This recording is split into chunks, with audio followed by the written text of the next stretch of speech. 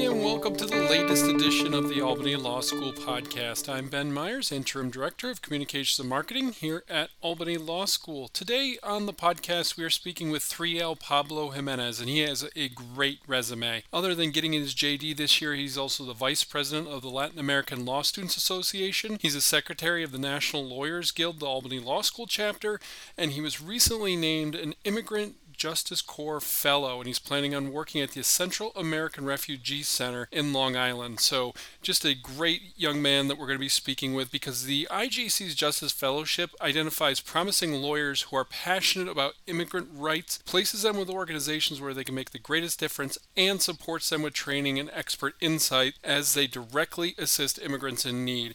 And I've already spoken with Pablo. We record that part of the show before I do the podcast, or the intro part here, and he's fantastic. This is a great episode of the podcast. I'm really glad you're here to join us. As always, before we get to it though, make sure to check albanylaw.edu/coronavirus. We are having constant updates about the virus here in Albany County, so please check that website out. Also, make sure to follow us on social media, Facebook, Twitter, LinkedIn, Instagram. We have updates to everything happening at the law school there all the time. And if you like this podcast and you want to hear previous episodes, you can check us out on any of the major podcast services or on our SoundCloud account. So let's add another chapter to the Meet the Student series and talk to Pablo Jimenez. Back here on the show with Pablo Jimenez. And Pablo, just introduce yourself to everybody listening to the podcast today. Hi, everyone. My name is Pablo Jimenez. I am a 3-year law student. I just started my last day of school today. I am also the Vice President of LAWSA and the Secretary of the National Lawyers Guild chapter at Albany Law School. And Pablo, thanks for joining us on the show today, because I wanted to just start right at the beginning. There's some big career things that you have going on right now, but I'm going to get to them in a little bit. I want to start at the beginning, though. What brought you to Albany Law School?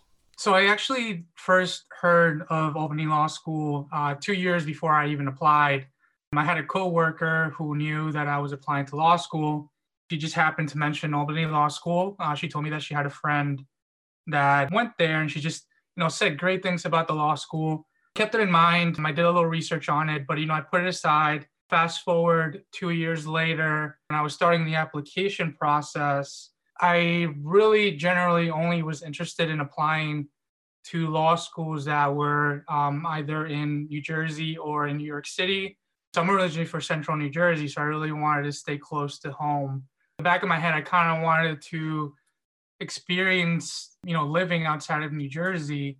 Albany Law School kind of crept back in my mind because the law school is really only 3 hours away from home, so it's not too far of a drive. So I said, why not? I'll just apply, see what happens. And Albany Law School was actually the first law school to accept me. I came up to visit when they had their Acceptance Students Day. Got to experience what Albany and the law school is really all about. I had never been to Albany. It was actually the first time I was ever the furthest up in, the States that I have ever been. On my drive up, I got to just see how pretty upstate New York is, all the nature, the mountains and all that. So that was one thing that really attracted me to the law school. But also during the presentations, I got to talk to some of the professors, and, they just really sold me on the atmosphere that Albany Law School brings to students, atmosphere of just support to the student, which I thought was awesome. That day actually was the first time I met Professor Rogerson. I'm not sure if she remembers that, but she came over to eat at a table I was sitting at with another student, and Professor Brescia was also there. Just between the both of them, they just, said really wonderful things about the law school. And Professor Rogerson happened to mention that there was an immigration law clinic. And, knowing that I wanted to practice immigration law, that was pretty much, what sold me on the law school, knowing that they had this opportunity available for me. So actually, I went back home, and I think on my drive back, I made the decision that Albany Law School was going to be the law school that I was going to attend. And why was immigration law, and why has it become such a passion for you? It really all comes down from my own personal history. So I myself am an immigrant. So I immigrated to the States when I was 8 years old, along with my mom and my one older sister. My dad was already a U.S. citizen. He was already living in the States at that time. So he was able to apply for us to be granted citizenship. From day one living in the States, I have always been surrounded by immigrants. For the first 3 years of my life here in the States, I was in a multilingual classroom. So, I met people from pretty much all over the world. So, I was always exposed to immigrants, the opportunity to try different foods, learn different phrases in different languages. I also noticed just how marginalized these immigrant communities are. And, I myself lived in an immigrant community for pretty much all of my life. So I was aware of just the way that immigrants were treated in general by our government, essentially. Very early on, I knew that I wanted to do something. I had this great opportunity, I had the chance to go to great schools. And so I remember wanting to do something with that, not just work a regular 9 to 5 where I'm not really making a difference community, in an immigrant community. I decided the best way to really make an impact in immigrant communities was to be an immigration attorney and really work for people who otherwise wouldn't be able to afford an immigration attorney. And so that's pretty much what sold me on immigration law. It's what I hope to do as a career in the future. My ultimate goal is to become an immigration judge, just because I really do think that we need diversity in the bench. We need diversity in the legal profession in general. But I think one of the quick things that we can do to fix the immigration law system is just to put more diverse judges on the bench. Now, before you become a judge, you do have to be a lawyer. I know that much. But what does an immigration lawyer do? What's like a typical day in the life of an immigration lawyer for people who might not be familiar with it? Yeah, so I think people either have a very specific idea of what an immigration lawyer is or what they do, or they absolutely have no idea. And I think people that have that specific view, I think most people just see immigration attorneys as an attorney that's just going to help you apply for citizenship, something simple like that, even though that's not really too simple. But immigration law is very broad. An immigration attorney, you could work for a big business firm, applying for business visas. So, like if the corporation you work for wants to bring somebody over from China or somewhere else, you need an immigration attorney that knows that system to be able to apply for a business visa for whoever you want to bring. The other side of the spectrum is, humanitarian immigration attorneys, which is what I hope to become.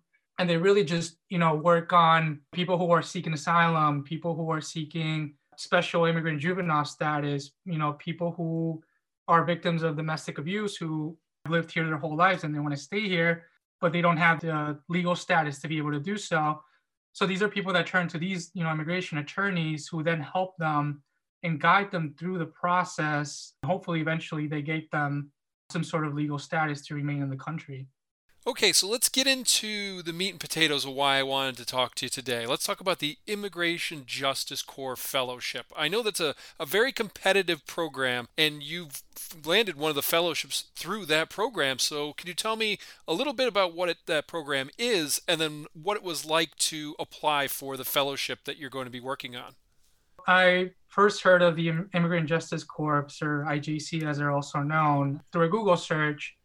So it was over the summer, and I knew that I was going to be starting my final year of law school. So I was thinking ahead of what I was going to do, after law school. So I went on Google and I ran a quick search. I typed in, immigration attorney jobs and humanitarian visas, because that's really what I specifically wanted to do, and that's what I wanted the results to bring back. And so IJC was actually the very first result on top of the page. So I clicked on it and I read through what they do, who they want their fellows to be, what is their main goal. I was sold like right away. I was like, this is exactly what I want to do. They help the people that I want to help. And not only that, they offer training to, graduating attorneys like myself. So I was like, this is it. I need to apply. Really hope I get it.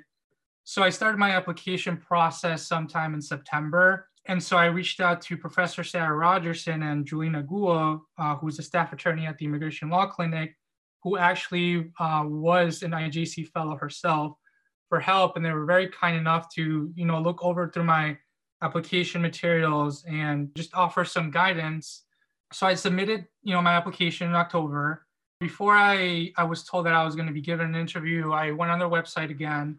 I checked who their fellows were, who their past fellows were. In a way, I kind of like scared myself a little bit just because I gave a little bio of who their fellows were.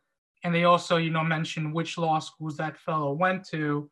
I think IJC has a long history of really only choosing fellows who are from, top 10 law schools, Harvard, Yale, NYU. And so I kind of sort of scared myself a little bit. I was like, well, are they going to choose somebody from Albany Law School, or are they going to go with somebody that went to Harvard? And so I knew that I really needed to press them with my interview. And so I got an email sometime in November that I was selected for an interview. I very quickly reached out to Dean Fitzpatrick to set up a mock interview because, again, I really wanted to impress them. And we had a mock interview. It was her and Professor Rogerson, and they both threw questions at me and really prepared me for the process. They offered great feedback. So fast forward to the day of the interview. It was a panel interview with 3 attorneys, and I was like just super nervous the entire time. I think that must have been the longest interview I've been in. It was about an hour long. It was a very surreal experience because I was, pretty much just talking about my life, about what my experiences have been in this country and as an immigrant, why I am passionate about immigration law. And I remember, at the end of the interview, I kind of did what everybody else does. And I replayed the interview in my head over and over. I was just like so sure. I was like, I'm definitely not going to get it. Replayed certain answers in my head. I was like, that was not that great of an answer. Could have definitely thought of a better answer. So I was like so positive that I was not going to get it. So, I went back to Google and I looked up for other jobs just in case. A week later, I got the email that I was selected to be a finalist. So essentially what a finalist is, they select out of everybody and they only select about 24, I believe, people who interview to be a finalist. And it just really comes down to a matching process between the finalist and the host organization. And so the next step in the process after becoming a finalist was to just tell them where it is that you want to go work, where you want to be placed for the next 2 years, pretty much the process of, IJC. And where you ultimately were placed is Central American Refugee Center in Long Island. Is there a particular reason why that was the organization you wanted to work with? They gave us information on all the organizations that were going to participate in the program this year, as well as, contact information of the attorneys. So before I ranked my organizations, I, did a lot of research into what type of work a lot of these organizations were doing. The Central American Refugee Center I ranked, I think it was within my top 3. And the reason why I ranked it so high, and this was out of 24 organizations, so, it was a pretty high rank. And the reason why I ranked it so high is because it was many reasons, actually. One, it's the type of people they work for. So a lot of the community around the organization in Long Island, there's a Central American community there. There's a lot of Latin American people who have immigrated to the States just recently there. They're very much like the people that I grew up with. It's very much like the community I grew up in also. That was one reason that drew my attention to them. They also work with special immigrant juvenile status cases. Essentially, it's working with juveniles who come, through the border alone. These are the people, specifically this type of group is, the group that I'm most passionately about helping because I consider them to be the most vulnerable population, just because they're young, they're children essentially. They have just gone through this horrible, horrible journey from their home country up to the States, and now they're put in a system that they don't understand. They don't understand the language. It's just confusion for them. And I feel like they need the most guidance in the process out of everybody, just because they're in this unique category of immigrant. Another reason why I chose Crescent is because they do a lot of work with community organization. They do a lot of know your rights training, stuff like that. Before law school, as an AmeriCorps member, which is pretty much did a lot of community organization. So I knew that I wanted to continue doing that as part of a career, and knowing that Crescent does that type of work is pretty much another reason why I chose to go with them.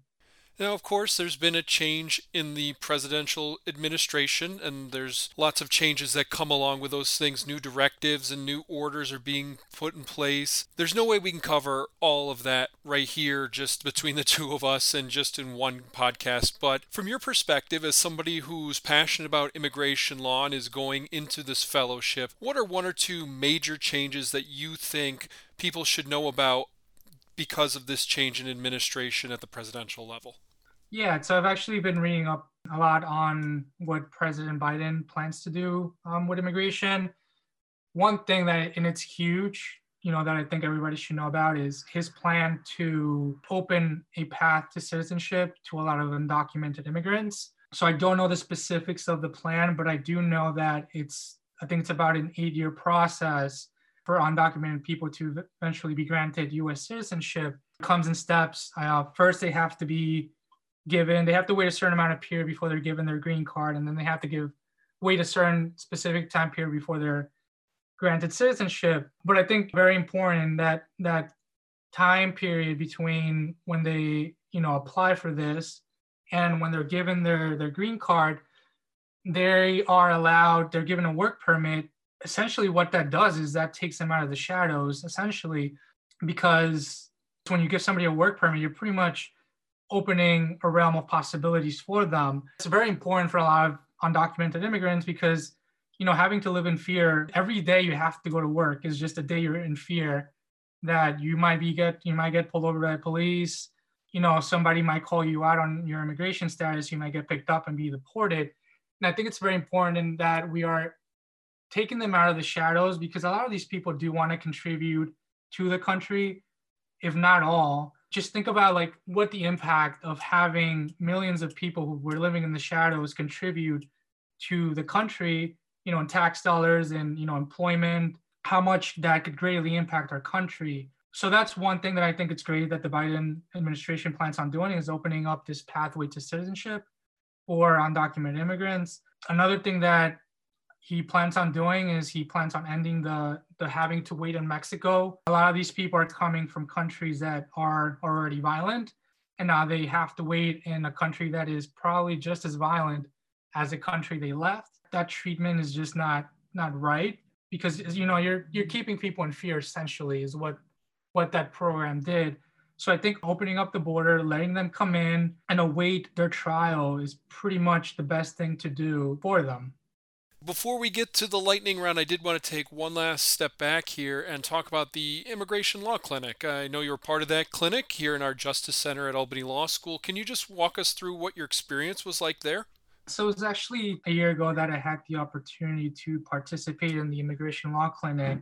Overall, it was just a great experience to have the opportunity to work for low-income immigrants, and not only that, to have the guidance of Professor Rogerson and Julina Guo at the clinic. It was just a tremendous experience. I got to work with people who definitely needed the help. Clinic was not around. They otherwise would not be able to find the help to be able to, apply for what they were seeking.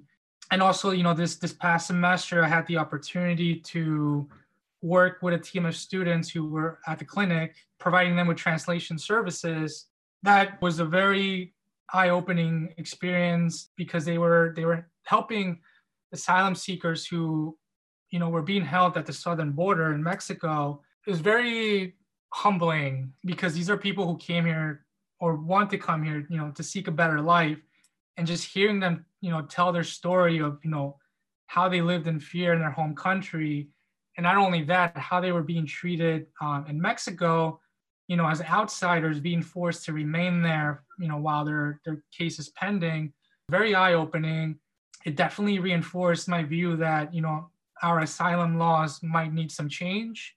How a lot of immigrants are unfortunately treated as second-class citizens. Overall, the time I did at the Immigration Law Clinic was definitely very eye-opening, definitely reinforced my passion for immigration law, and it definitely makes me want to continue working on behalf of low-income immigrants. One last question here before the lightning round. Albany Law School is very proud of students like yourself, and hopefully there are going to be many, many more following in your footsteps. But I just wanted you to maybe tell some of those students who are thinking about coming to Albany Law how Albany Law helped set you up for the success that you've been able to forge for yourself. It was a very holistic approach that they took. I felt support from every single one of my professors that I've had. And not only that, I count myself to be very lucky to be part of this class, this graduating class, because we all very much look out for one another. And I think that's just, the general feeling at Albany Law School is that before law school, I always heard stories of like certain students are going to go to the library and they're going to rent out all the books that you need and rip out the pages or, do whatever with the books so you can't use them. And that's not what Albany Law School is. We're very much a very supportive institution, both at the faculty level and both at the student level. I've only ever felt support from everybody at Albany Law School. And that's, pretty much what set me up for success. That's pretty much what guided me through the process is just all the support I felt, from professors and classmates. Any prospective students are listening, just know that that's what you're going to find here at Albany Law School is just a very supportive community. All right. One thing that always gets a lot of support, though, is the Albany Law School podcast lightning round. Are you ready for the lightning round? I guess so, yeah. All right, here we go. First one up, we've obviously had like the weirdest academic year of all time, the most unprecedented academic year because of the pandemic. What's it like being a law student at Albany Law School during this year? It's been very weird, definitely weird. Having gone through my first 2 years, well, actually, it was more like 2.5 because the pandemic hit, almost a year ago. That's pretty much what set the normal for me. All of a sudden, have to change to remote learning and, having to stay locked in my apartment. It was very different to me. It was something that I was not used to. And it was very new, very, very weird, just overall weird. But I also think that the law school handled everything great, like excellent, like 10 out of 10. They knew how to handle the pandemic. They knew how to keep their students safe. They also made distance learning a great experience.